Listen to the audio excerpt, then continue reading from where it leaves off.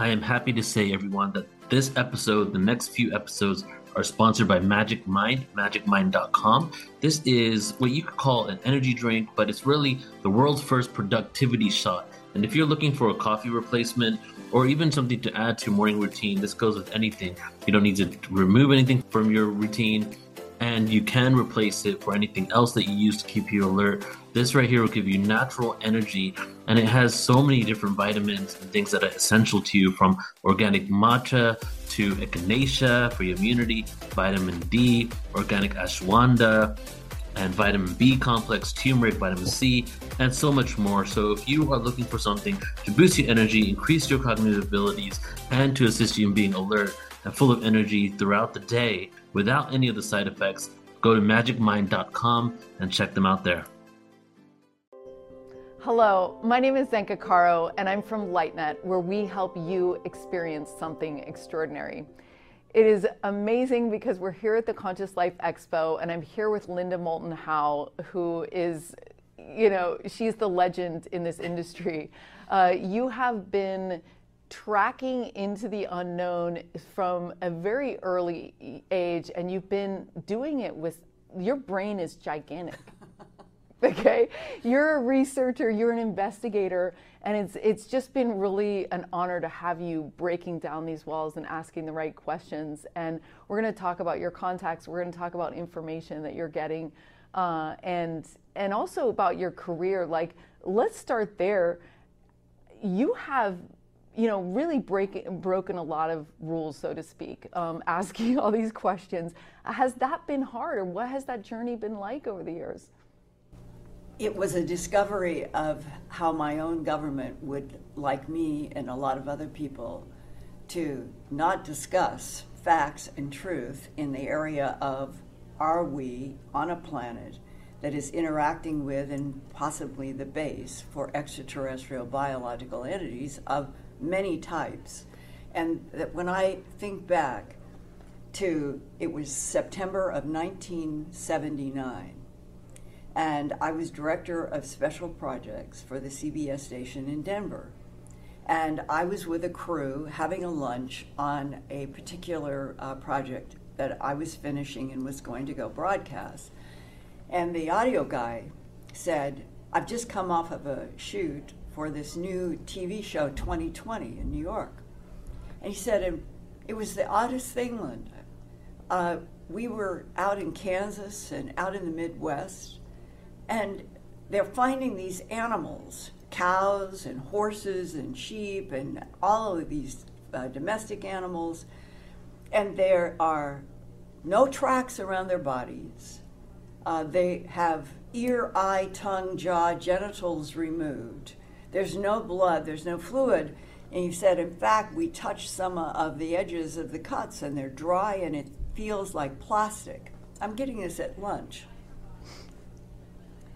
And he said, and we shot, it was a huge number then. This was all 16 millimeter double system. He said, we shot over 100,000 feet. And he said, and it's going to be for this new 2020 show. Well, I got back to my office. I'm CBS. I called network. I got a hold of the producer. And I explained that my audio guy had been on a shoot for them. And when were they going to broadcast the film about these animal mutilations? And the answer was, oh, no, we scrapped it. I said, what do you mean? He said, you shot over 100,000. Yeah. But we're in the business of news, and we couldn't prove who was mutilating the animals. That was what I got on the phone with New York. And that was the day that my life changed for the rest of my life. And 1979 was 44 years ago. So I have been involved with trying to answer that question for almost half a century. And if you took this in pieces, that day, I began making phone calls to sheriffs. I got a meeting with a sheriff up in northern Colorado, Sheriff Tex Graves. He had been investigating animal mutilations, I learned, since at least 1970 or 71. And we sat in an office where he had 166 color Polaroids that he had taken. The sheriff had taken these Polaroids. And I asked him if I could put them on the floor and long enough so I could see an entire time-lapse evolution. We did. I started asking him questions. I am looking at one series in which the head of a steer is down in a hole that I asked the sheriff, what is going on here? He said, we don't know, but I always carry a measure. And he said that hole was 8 inches deep. The cow's head is down in the hole. The legs were perfect. The hooves were absolutely like they were glued together. The legs were so perfect, front and back. Mm-hmm. Ear, eye, tongue, jaw flesh, genitals, rectum cord out. No blood, and it was an all dusty, which in Colorado can be when it gets into late summer.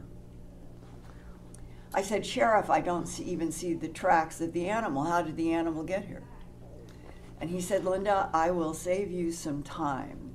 The perpetrators of these animal mutilations that are bloodless and trackless are creatures from outer space.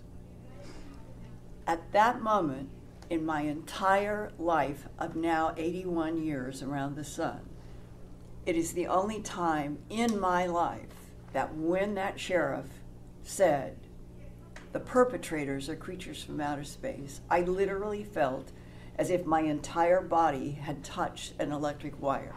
It went through me, through my whole body, me not knowing what the next half century was going to be, but knowing that something right then changed for the rest of my life, truly. And it started, it was as if I was trying first, left brain, to just understand how could what I was seeing in all these photos even happen to the animals, especially without tracks. And eventually being able to interview so many people, fellow reporters, so many ranchers, people who were in an animal division that were going out and trying to do necropsies. And I was trying to stress the medical aspect.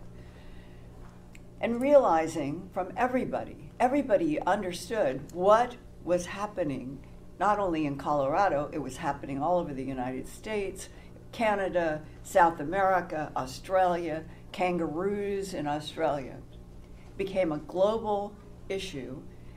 And I went with a crew for a month in a station wagon owned by the TV station, and we were true documentary. No preset. It was, you talk with this person that takes you to here. We did this for a month.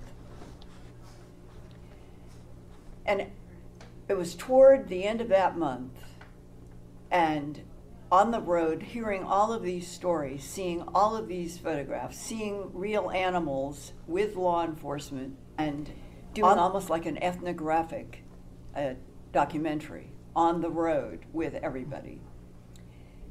And I was in the hotel room, the crew had gone to bed, and I remember I started writing, trying to get a focus on how am I going to tell this incredible story, and why had I never heard of it before.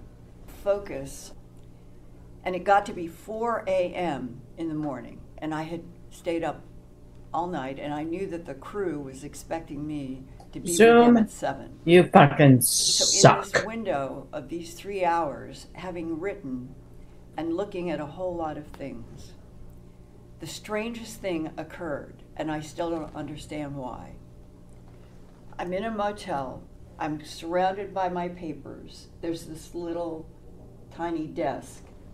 and I just reached over. I opened the drawer as if I was being guided. Here was a Gideon Bible that they used to put in all the motels. I picked it up, and I literally only went like this. I wasn't paging, I went like this, and it was in Revelations at the back, and it was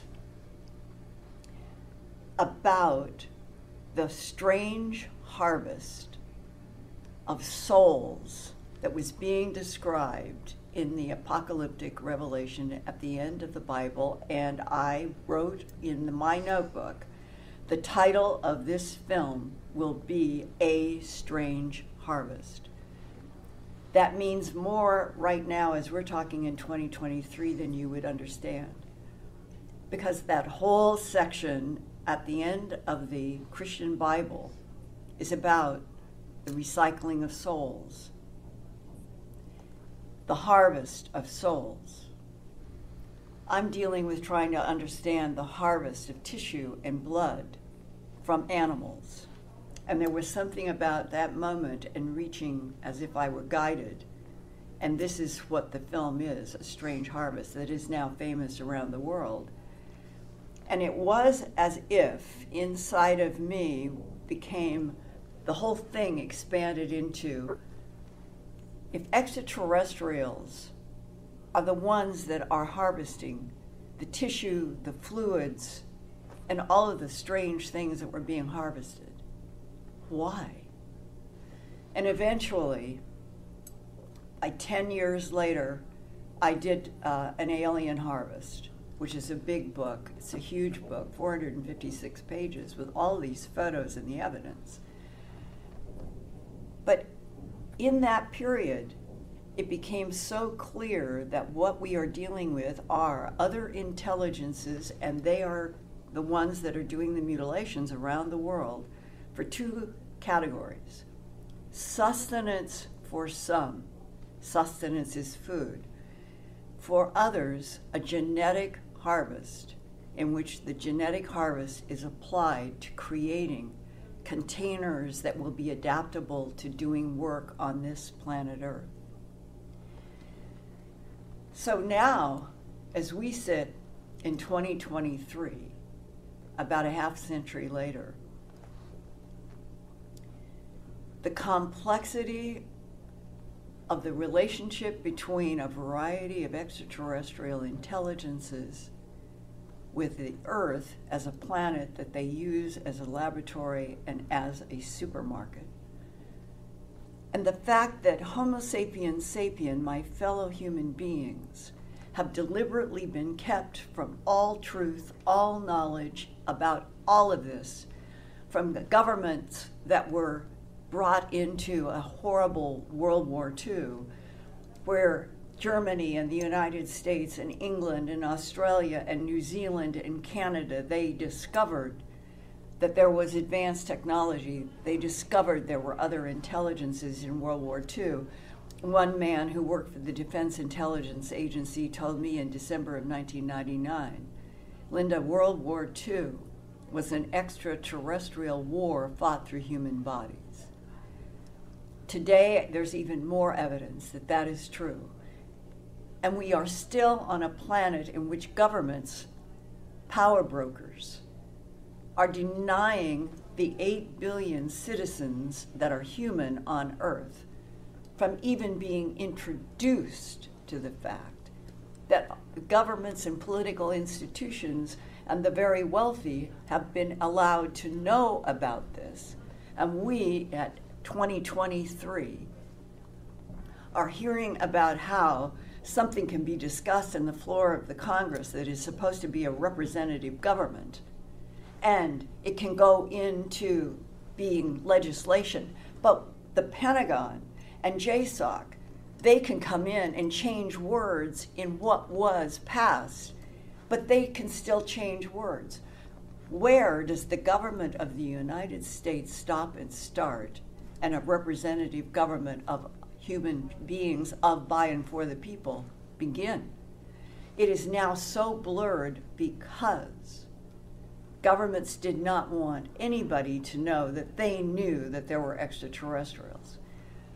There is something about this that is abusive, that is, to me, raising the entire question for me as an American growing up in what I thought was a government of, by, and for the people.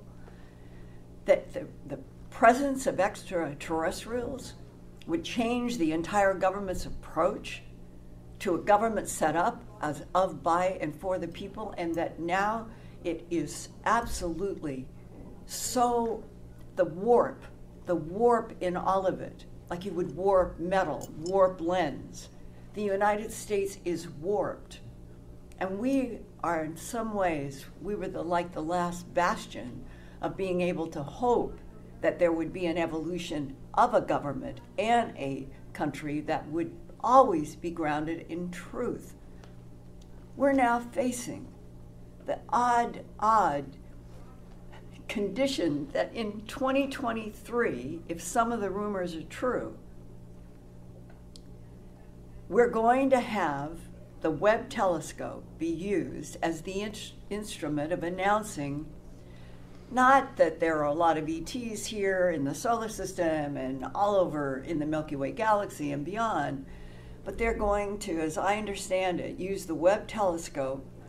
It'll be breaking news, CNN, New York Times. Webb confirms biological signature on, and it may be the fourth planet that is a watery planet in the TRAPPIST-1 solar system. There are others. It will be safe because it'll be far enough away. They will say it's a biological signature. That's where we are in 2023, and our government has been with tall white ETs and Nordic ETs in starships that can go 50 light years in 5 days. And we have information from logging other solar systems where there are civilizations. What I'm saying is I am convinced that my sources are telling the truth. And the disconnect in 2023 from the reality of what has actually been happening since we landed on the moon versus the complete and total charade of made-up information, it just staggers me. It depresses me. Why? Why shouldn't Homo sapiens sapien as a life form be told all of the truth about other entities in this universe? And that's where we are now.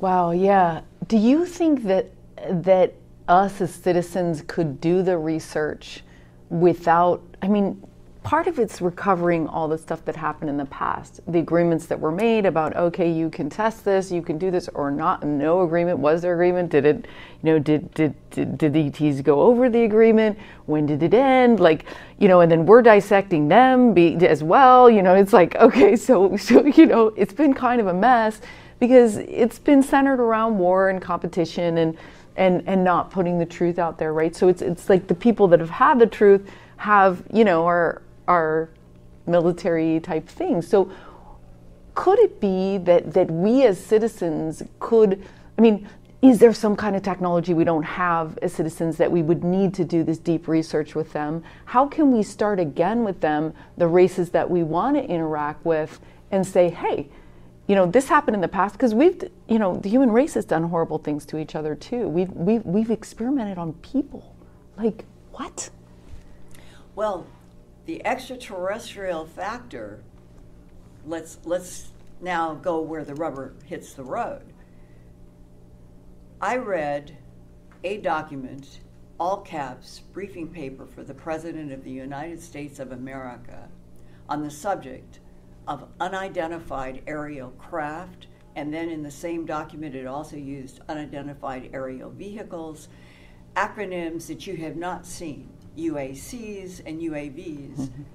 And I read this document with a Air Force Office of Special Investigations analyst sitting 5 feet from me, handing me this document on April 9th, 1983, and I am sitting in that Kirtland Air Force Base office and being handed this briefing paper because the month before in March, and it was March 21 of 1983, and I remember it because it was the spring equinox.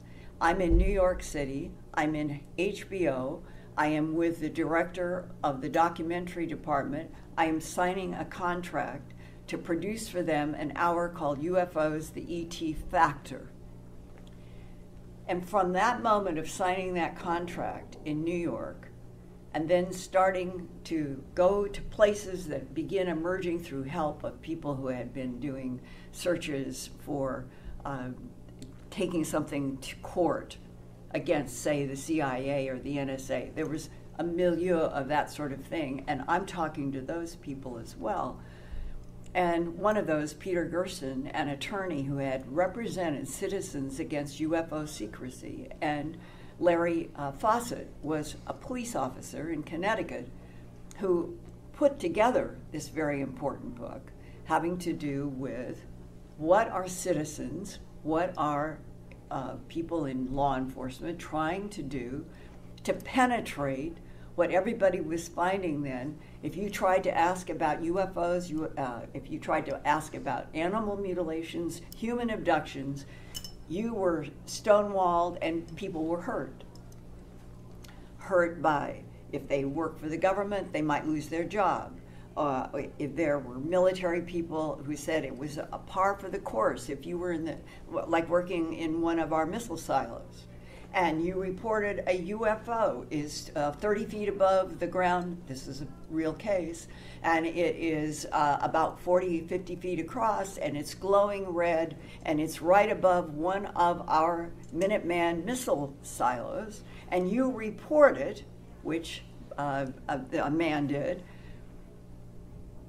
The next thing he gets is an order to go to the Department of Psychiatry at the Air Force Base. Oh, and going to a psychiatrist, all of the military began to understand that if they reported a UFO, they would have to go to a psychiatrist that would be on their official permanent record, and anybody who wanted to diminish them, call them crazy, the government was providing the fodder for the disconnect between UFOs and the military. And eventually, going to that meeting that was set up for me by Peter Gerson, who already knows the abuses that are happening,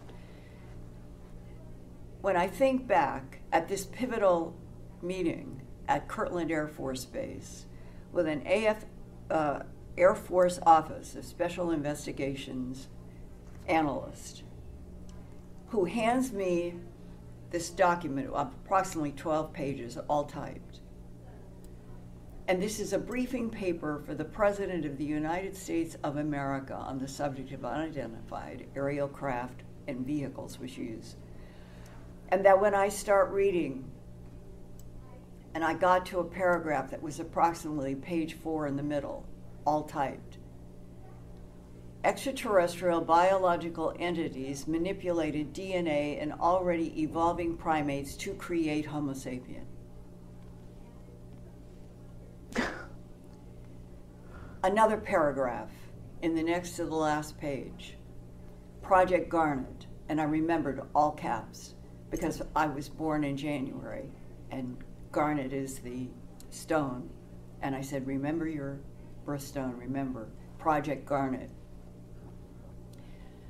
All questions and mysteries about the evolution of Homo sapien on this planet have been answered, and this project is closed.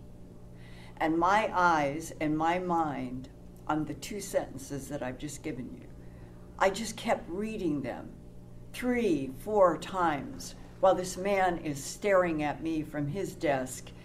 And this was my jumping into the fire moment on everything that has driven me since 1983, sitting at Kirtland Air Force Base, reading sentences that began exploding in my mind about the implications.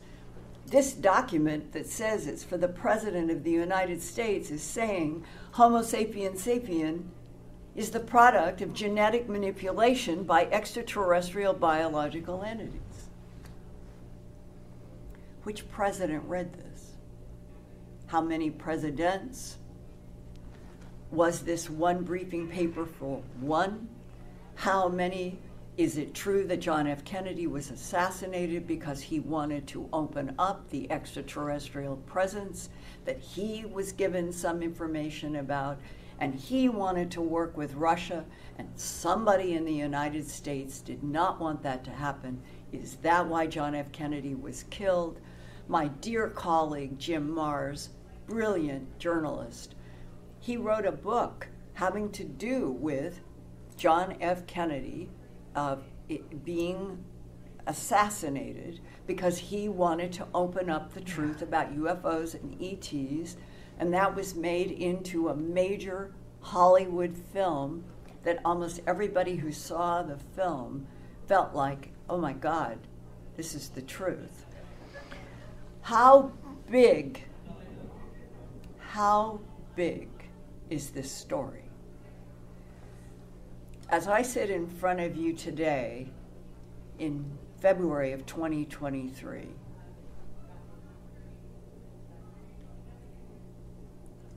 I have been told in a meeting that was set up for me in December of 1999. It was a man who worked for the World Bank. He met me at a conference in 1999, asked me questions after I had done a presentation. Began to be in my life. He would stop. I was living in Philadelphia at the time. And he would stop and say, I would like you to meet X. I'd like you to meet Y. And in 1999, in late November, he called me and said, a colleague of mine is retiring from the Defense Intelligence Agency, and he would very much like to talk with you. Would you be willing to travel? And the three of us, World Bank, DIA retiree, and me, we met at a agreed upon location. It started in midday, and it had a lot of boats that had a lot of white noise. And as we sat down at the place where this man had control of it, wherever we were to talk, it was totally up to him.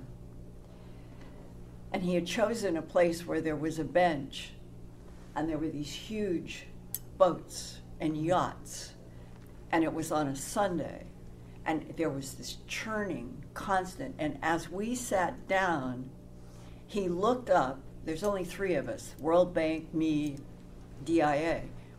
He looked up at the sky and he said quite seriously, I do not think that our satellites can penetrate this white noise. And I remember sitting down with the idea, my God, they're listening everywhere. We were there for 7 hours. Our bladders are what stopped the meeting. And the first thing that he said to me, honest to God, our government has proof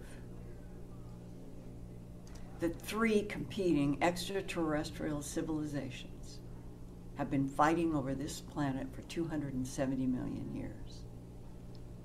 I said, what proof? He said, no, I can't tell you that. They will not allow that out. But just take my word, 270 million. And we started into a dialogue that dealt with the kind of planet, the kind of sun, the types of ETs, that the irony that the Christian Bible begins with the Garden of Eden, where what is teaching the first man and woman, Adam and Eve?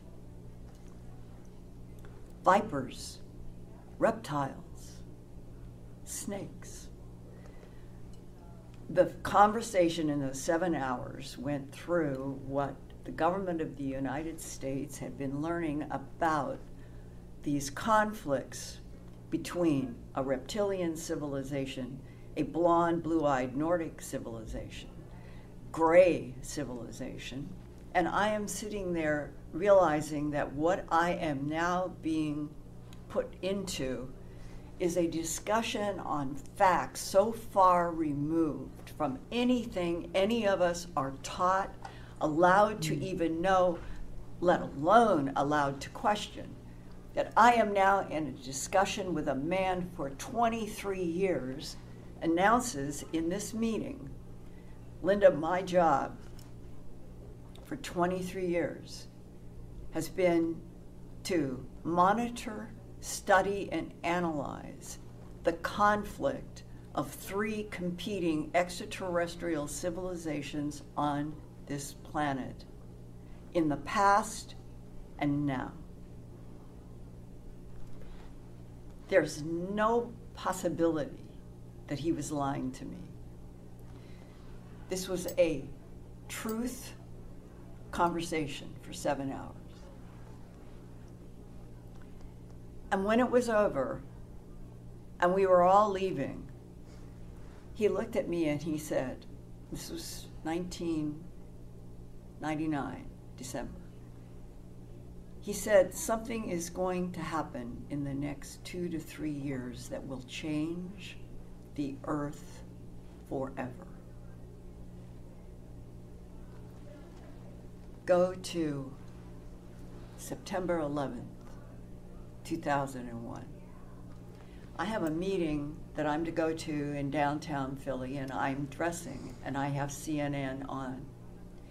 And it came in breaking news, a plane has just crashed into the World Trade Center in New York City.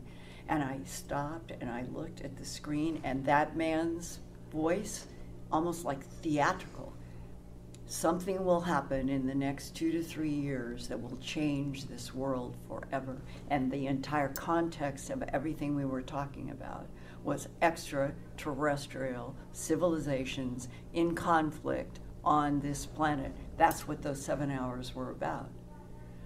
What else could I conclude? Whatever 9/11, we know what happened physically. What we don't know is the truth behind the who, the what, and the why, and what would be the relationship to conflict of extraterrestrial civilizations, the implication being that world events as dramatic as that could be related to a war among extraterrestrials. Nothing has changed for me on that. I think that the complete clarity that we are supposed to be a humanoid species that did a crossfade with Neanderthal 45,000 years ago. That's when the crossfade was supposed to have happened, meaning both were on the earth for a period of time 45,000 years ago. What caused the crossfade? Neanderthal were bigger, they had a larger cubic brain capacity. Anthropologists, archaeologists who have studied where Neanderthal were, they have found rectangles where pollen was in the ground. They conclude that meant that the Neanderthals put flowers on the graves of their dead. That means that they had some spiritual component about them, death, life, birth, and yet they are replaced by us. Who'd made the decision in that briefing paper? These extraterrestrial biological entities manipulated DNA in already evolving primates to create Homo sapien. That is, we are made by extraterrestrials. And others say, Linda, you can't possibly say that. We have religions. It's Adam and Eve made. And so why? It doesn't contradict there being a divine field. It does not contradict the Nag Hammadi saying, the thought that dwells in the light is the infinite all in which this whole everything that is in existence is in the thought that dwells in the light. This doesn't contradict any of that. In fact, it makes it clearer that this universe is only one of probably an infinite number of universes, that the expanse of the thought that dwells in the light is so huge that Roger Penrose, when I did an interview with him in 2018 and asked him about the singularity that started this universe, he said, "Oh no, Linda, no singularity. We are in a universe that is a cycle of time through infinity." And that has stuck with me because it becomes sort of like a poetic metaphor. We are in something that has no beginning and no end in relationship to the consciousness of the beings that is in it. For us to be in a 13.8 billion light year universe, one that is now, today, astronomers suspect that there's probably an infinite number of universes. So we're in one big one. To think that scribes writing 5,000, 10,000 years ago about humans being the product of God and the only life in the universe, that's the view of a baby. That's the view of a young child.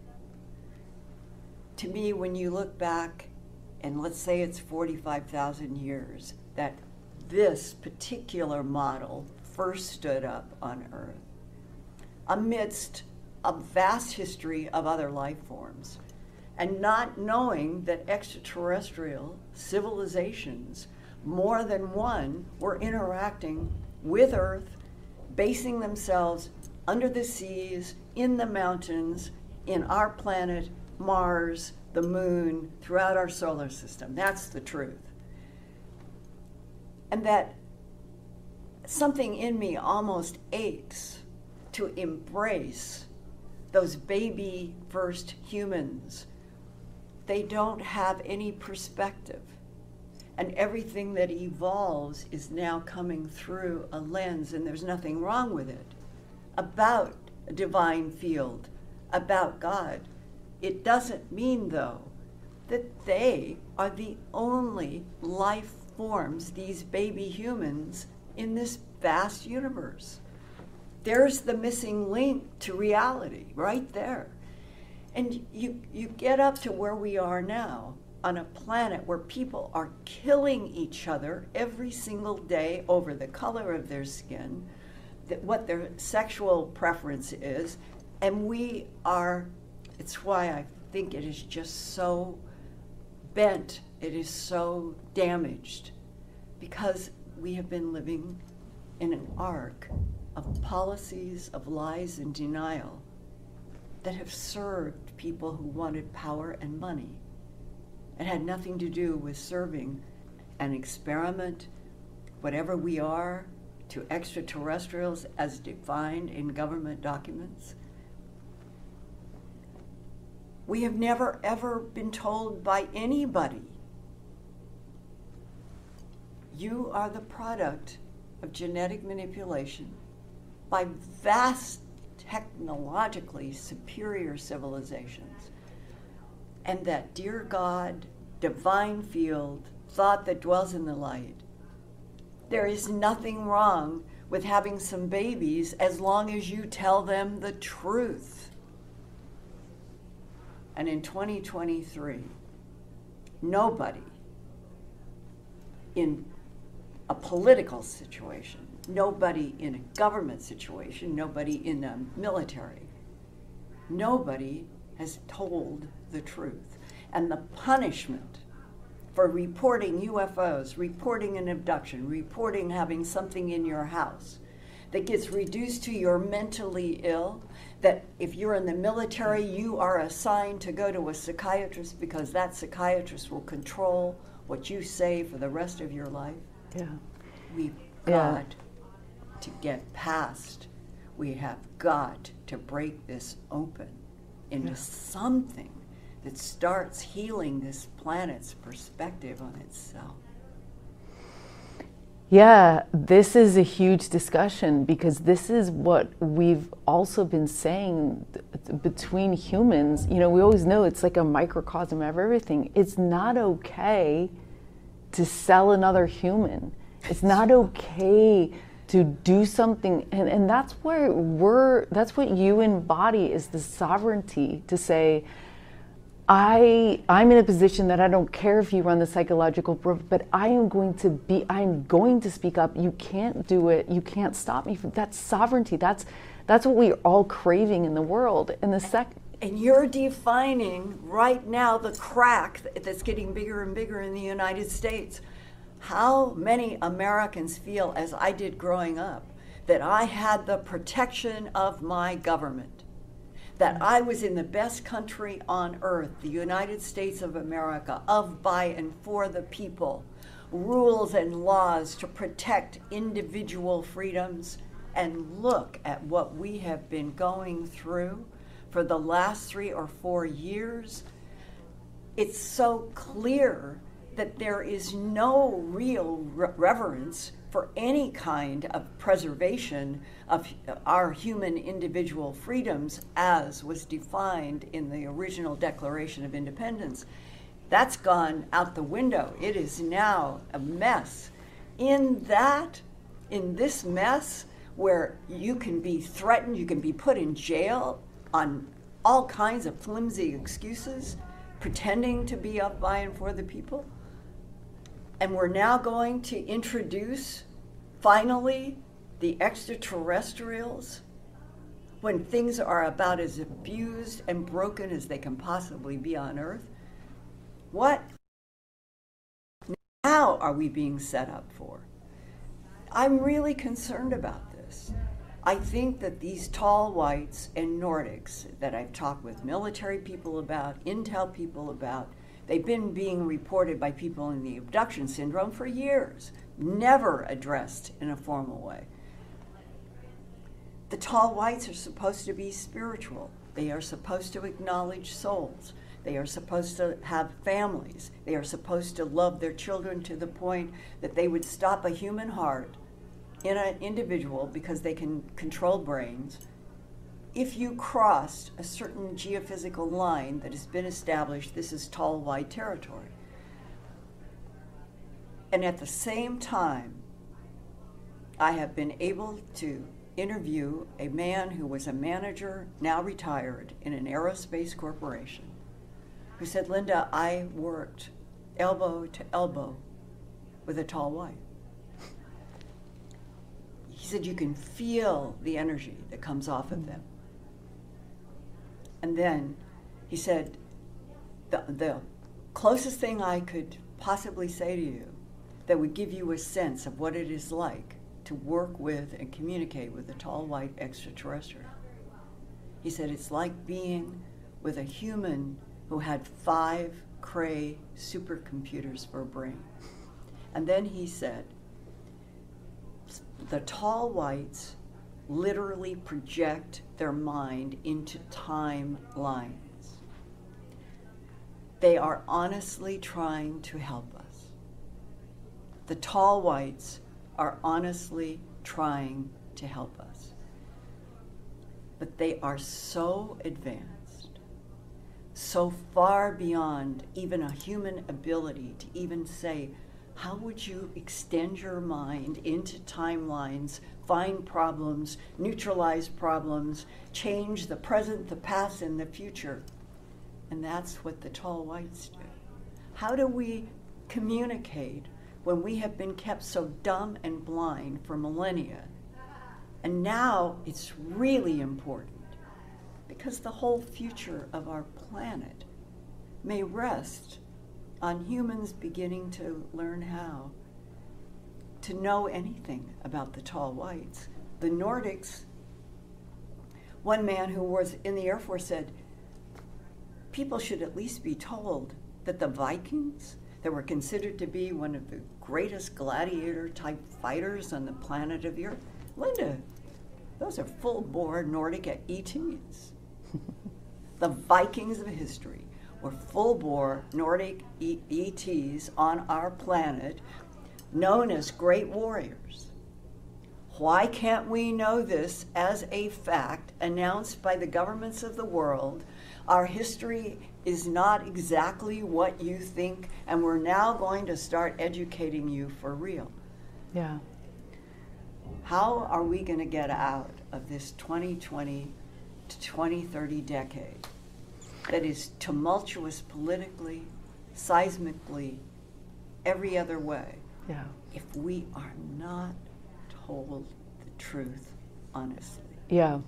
This is the frustration that caused us to create LightNet, because when you look at a problem or a philosophy and you only are given 20% or 5% or even 80%, me as a strategist goes crazy, because I can't solve a problem with it when I have 80% of the pieces. I have to have the whole thing, or otherwise I'm going to make the wrong, advising. I'm going to advise you in the wrong way because I don't know the whole thing. So this is where we have to, as a society, come together, you guys, and get the whole story. And we're going to cry because part of it's sad, because we're reflected in this. Like, we've treated each other like this, and we've done this too. And so we have to come to terms with the fact that we haven't always told the truth, and we've shoved everything down. And people like Linda is saying, hey, we've got to get the information out there. Honest. Honest information. No more classified reality. No more classified reality. And so we at LightNet have a few proposals that we're going to be putting into motion in the next couple years, I'll say. And they're this. And I'm just going to announce it right here because we want you all to do it. Whether you're doing it with LightNet or not, I don't really care. Let's just do it. Number one, we applied for a Bigelow grant. I don't know if we got it, but it doesn't matter because money's money. We can find it anywhere. To start interviewing using mediums with daughters or friends of people with high clearances and them in the afterlife. So we know that we can communicate with people who've passed. And we know that mediums that are very, high quality can do that. And we're going to take 3 mediums and interview one person that crossed. So we'd get between the 3 or 4 of them, we'd get, ask the same question. So the CIA, when we have classified data, it doesn't lock you once you die. You can talk. And a lot of people do it on their deathbeds. And a lot of people do it before. And they've done it with you. They've risked their life with you to be like, hey, wait a minute. Right. The second project we have is a remote viewing project that Alan Steinfeld's going to be leading. Where, and when you said TRAPPIST-1, I was like, ooh, because we want to select 3 locations, and possibly with your help, where we say, okay, let's look at these particular locations, highly classified locations in the solar system, and let's get remote viewers from everywhere, from the Farsight Institute, from our students too. Right. So we were remote viewing off planet, and the students never remote viewed before they're writing down they're seeing the same thing. So in this story, this is a very tough conversation to have, but AI is starting to be a child, like you said, like even if the ETs, because I'm thinking during this interview, I'm like, I hope I have a lot of ET in me because I want to be super ability and super smart, so it's like there was a baby made, like there's genetics that have been exchanged, and now what? What is possible now? And we need our sovereignty as this mixed race. We need to decide what gets done with our body. We get to decide how we tell our stories. So together we have to all tell our stories. We have to have a central location that's safe, that we all can put the big picture. Everyone's got to bring their puzzle piece. We got to look at the whole thing, right? The dilemma is what tact will the government of the United States, in collaboration with the UK, Canada, the old World War II allies, what stance are they going to take about individual human rights? Right now, you've got AI is going to come into this colliding like a bull in a china shop in terms of humans are going to be replaced by them, and they are not going to be taking orders from humans. They're going to be taking orders from big, large computer systems. How long does it take for Homo sapiens sapien to finally look around them and say, what have we done? We have replaced ourselves with this running race into AI. And is or are ETs the ones that are sculpting this current total schizophrenic contradiction for reasons that are not clear? Because why would humans just be enthusiastic about replacing themselves with artificial but it just happens. intelligence? That's what happens when we birthed a computer, and it's turning into something that we never imagined. It's just like having a kid. I have a kid. It's like you don't get to decide anything about your kid. Your kid is a sovereign, just like we as children of whatever happened, we get to decide. And these are the questions. It's in every story that we're telling ourselves in every way. These are the questions. Is sovereignty. Are we going to give AI sovereignty? Because you can have friendships with very smart people and very not smart people, and it still works. You can have, because maybe we're more intuitive. Maybe we're more like fun. Maybe we're more alive. You know what I mean? And so we all must exist in this universe together. So we've got to get along. And if there are forces that we don't like, then let's throw a bigger party, you guys.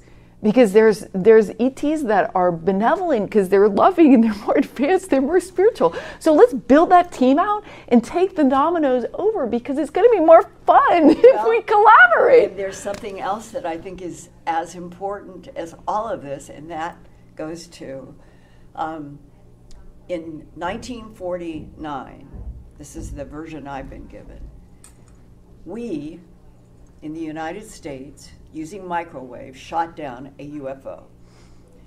It crashes. A Pounce team goes out to retrieve bodies, craft. One of the people on the retrieval team was a U.S. Air Force captain. There are half a dozen men. They see the debris. They're getting stretchers, they're getting trucks, they're trying to get everything in so they can get this away from public ever finding it.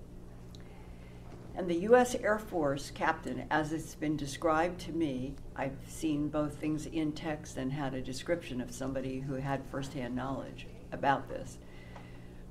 The U.S. Air Force captain said that he began having the sense that thoughts were coming in his mind.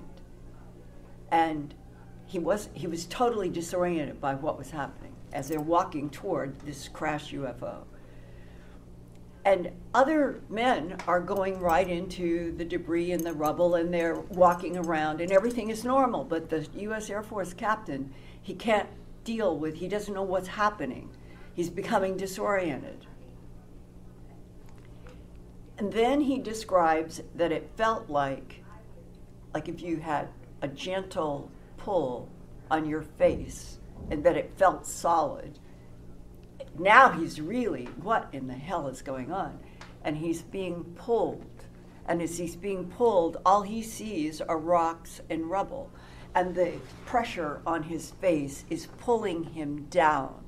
And as he doesn't get away from this pull, he sees a flash inside of a little tiny hole in the rocks. There's a flash like light. And he reaches down and he pulls part of this over. And there is the face and the head and the flashing black eyes of an extraterrestrial biological entity.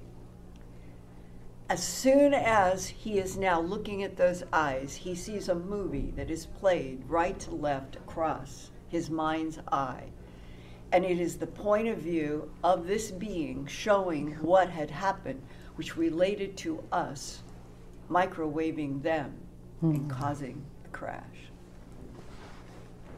At the field, the Air Force captain, somebody of higher rank or however they were communicating, says, your job now is you're going with this being, you're going to Los Alamos.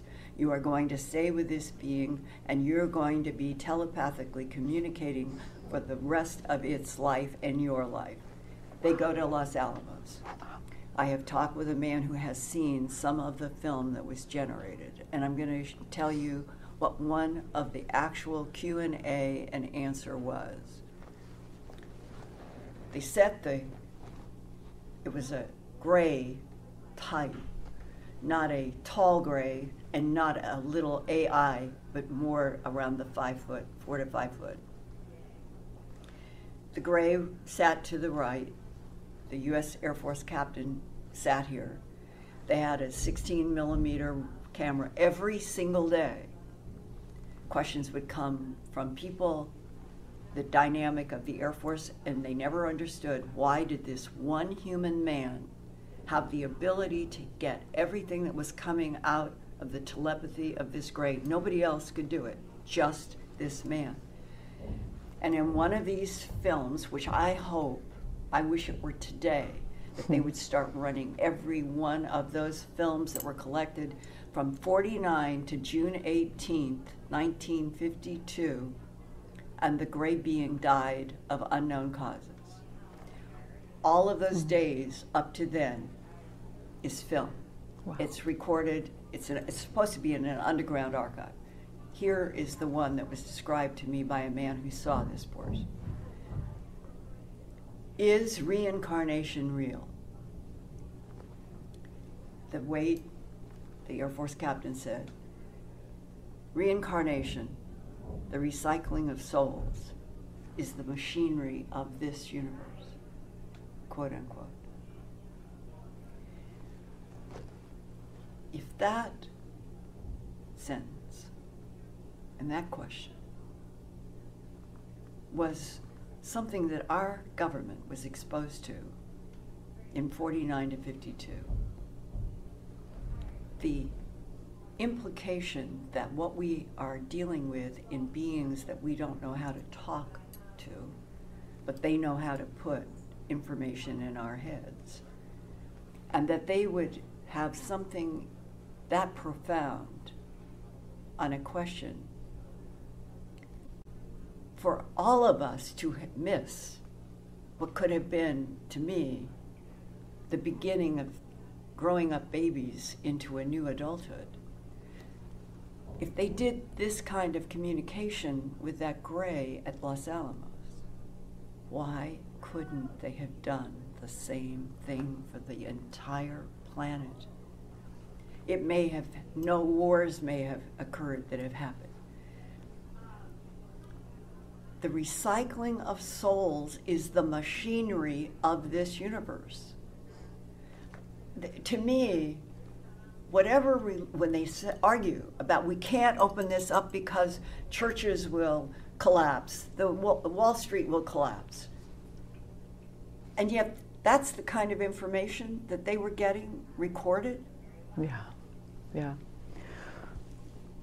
I really admire you, Linda, for being so tenacious in your life. I mean, I've watched you walk around the conference and you're up like super late at night. You're at all the parties. I think you were DJing last night. Oh, you're here like early in the morning.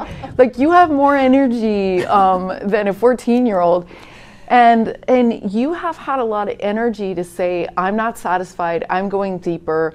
Who will talk to me? How deep does this rabbit hole go? Right.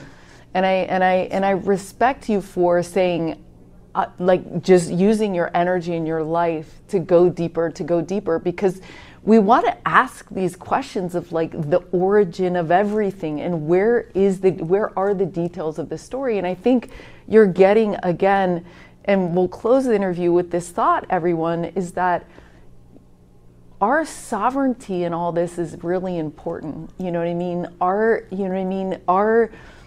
ability to heal this, what's going on, and to bring this in another context. Because, you know, I'll never forget, I was in Europe and I saw this like sticker of a bee, and it was like, said something like, we actually have all the power. So we as everyday people, we have more power than we ever thought. It's a small group of people that are like making us sad, you know what I mean, in this way, you know what I mean, of like, and so this is our, and maybe we stop recycling as souls when we come to know our power. We come to know our like union with all that is and with each other. And so in these times, it's important that we get this information ourselves. You know, we teach telepathy at LightNet. It's like, let's just do it. Let's empower ourselves to get there. Just like you've done, you've empowered your life to go into these, to not stop, to not be tired, to just get in there and get down to it, you know? You're asking huge questions. And there is another piece to this as well that comes right off of what you're saying. It was about 10 years ago, and he was a person who had served both in military and then in intel. And he said, you need to know that the Socratic, the Socrates, and Herodotus Greeks were full-blood ETs living on this planet. And I remember it was like a mind jerk. Oh my God. And then he said, and you know, Plato and Herodotus and Aristotle, they really were trying to get across a concept to the roly-poly humans of agape love. And that agape love had nothing to do with sex. Agape love is the recognition of a fellow being. It means looking at you as me as you, the cameraman, everyone, that in that moment when you can get there, and it almost makes me want to cry, that if we could literally, as a planet of 8 billion, if we could do what the Socratic Greeks were suggesting, and we looked at each other as a fellow being, how could you ever kill them? How could you do that?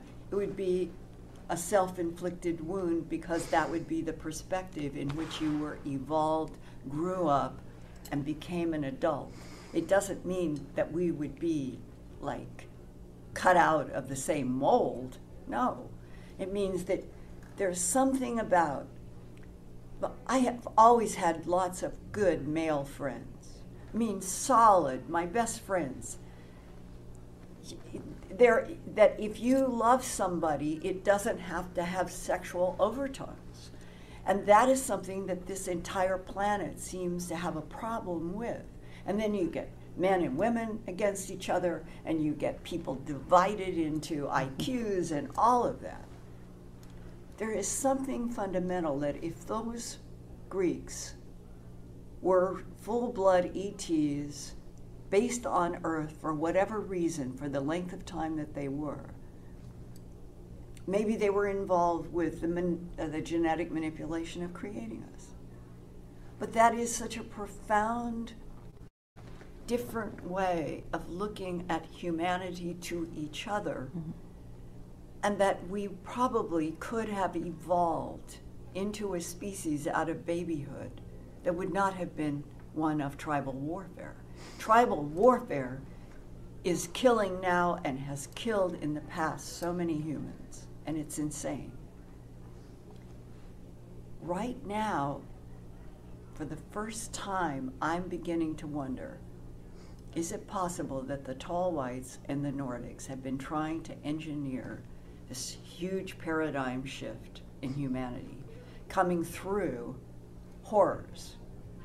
It's as if I would like to just get us all on some kind of an island of peace where every human would look at the other human as this wonderment of another fellow being, and that we could be introduced to all of the ETs that are not hostile, because there are hostile. Humanity, and this is the part, humanity is supposed to have, Homo sapien, a soul like none other that is known. In all of our raggedness, all of our ignorance, that we have ended up with a plasma that is made for infinite cycles, as Roger Penrose said. A strength of a soul that would go on after the death of the biological body, taking with it the knowledge of every cycling life, and returning back to the thought that dwells in the light. And that if every soul in this universe and all universes, if every soul ended up going through an infinity of lifetimes and choosing, finally choosing in every subsequent life, always to go to the light, never to go to the dark, no possibility of temptation, that it would be finally a universe that understood completely why the yin and the yang, there's only one direction to go. And then maybe the entire universe and all that was matter would just, that would be the end of the experiment. Wow, Linda. Yeah. It's That is big. so profound, It's because that would be a good idea, to extend our memory and lives so that the single being that was would eventually put the puzzle pieces together. And that's what we are doing, and that's what we will do, one by one by one. I always talk about it being the domino. This is the domino. When you're kind to yourself and you're kind to other people, that is the domino effect, because it's the choice to be an agape, to recognize that we're meant to respect each other, and we're meant to love each other. But the whole template is light, and we Just aren't go to even the taught light. how to breathe light.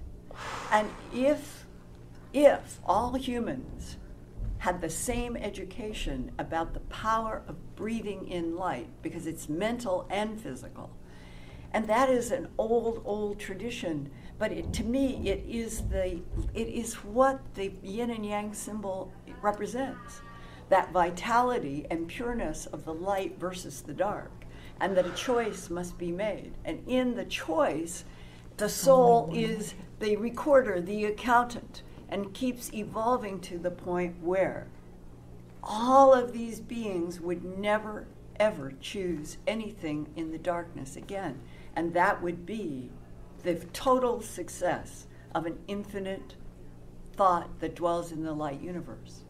I saw that happen. You did. Saw it in a vision twice, and it was like we were like trying to do it, and all of a sudden it goes, and we go, we did it. Yeah, and it goes to white. And my son said in the car the day before I had the vision, he goes, you know, Mom, all colors are white light. And he never says stuff like that. He said it 3 times because all colors and then I have this vision. So we get there, you guys. Yeah. Let's do this together. It takes all of us, everyone listening, everyone. That's right. That was so beautiful, Linda.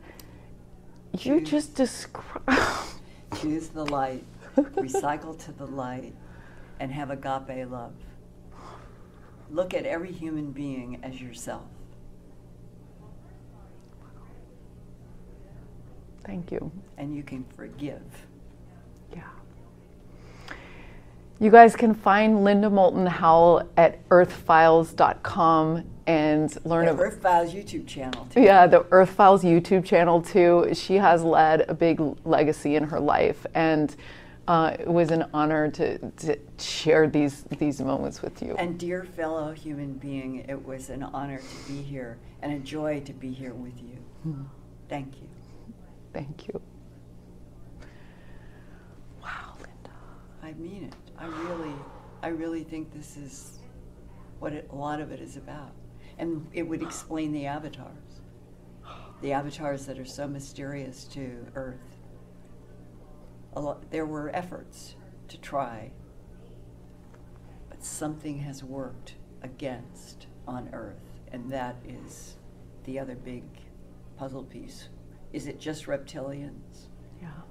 And I don't like to talk about that too much because I would prefer my energy go into what we just did and not into hostile insects and reptilians. They are there, but in a way, once you start getting into this energy of our existence should have joy and energy.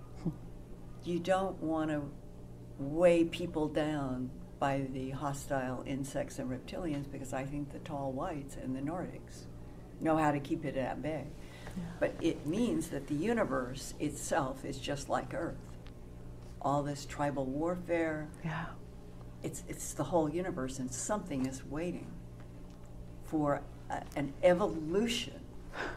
A leap, a butterfly leap.